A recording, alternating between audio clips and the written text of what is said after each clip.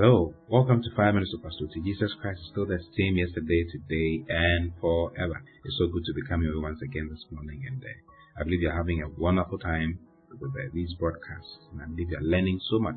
I'm learning so much, you see. Today I want to go on to another side of the nature of the resurrected body. So we are talking about the fact that it's a body full of power, incorruption, and made up of flesh and bones. It's a body full of power, incorruption, and made up of flesh and bones. It's a very long title. Hallelujah. And I want us to start from 1 Corinthians 15. Most of the things we're talking about is from 1 Corinthians chapter 15. 1 Corinthians 15 talks about resurrections.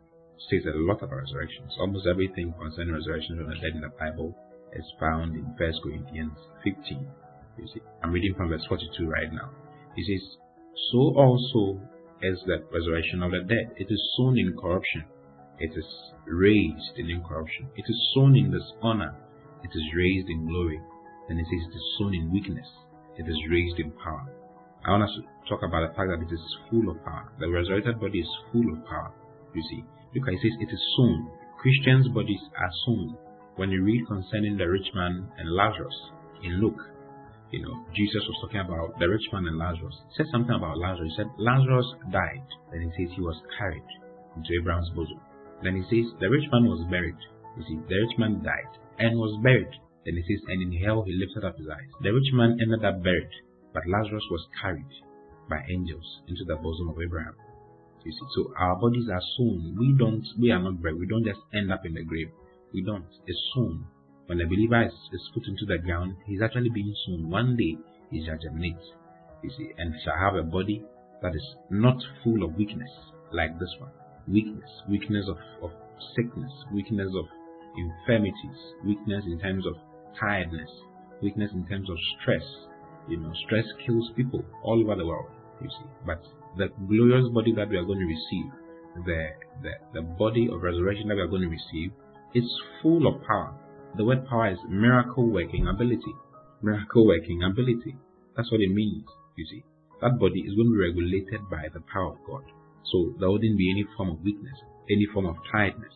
Nothing like that. It's going to be full of glory. Then apart from that, he says it is full of incorruption as well. It's a body made up of incorruption. When you go to verse 42 of 1 Corinthians chapter 15, he says, "So also is the resurrection of the dead. It is sown in corruption, it is raised in incorruption." What does that mean? It means that it cannot decay. You see, it cannot undergo decay. Nothing in the elements of this world can allow it or can push it to decay. It's a body that cannot decay. Hallelujah. It's an undecayable body. And just imagine. Just imagine what kind of a body it is. 1 Corinthians 15:53. A similar thing is written there. It says, "For this corruptible must put on incorruption, and this mortal must put on immortality." This mortal must put on immortality. And I want us to examine corruption and incorruption within the next few seconds.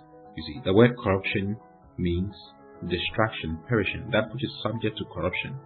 Okay? Misery. That is what corruption means. He says the body that we are going to receive, this one is full of this. It's full of this.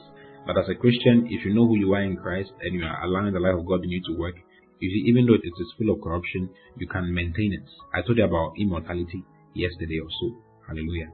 Then it says the body we are going to receive is full of incorruption. The word incorruption means pure, sincerity, perpetuity, strong.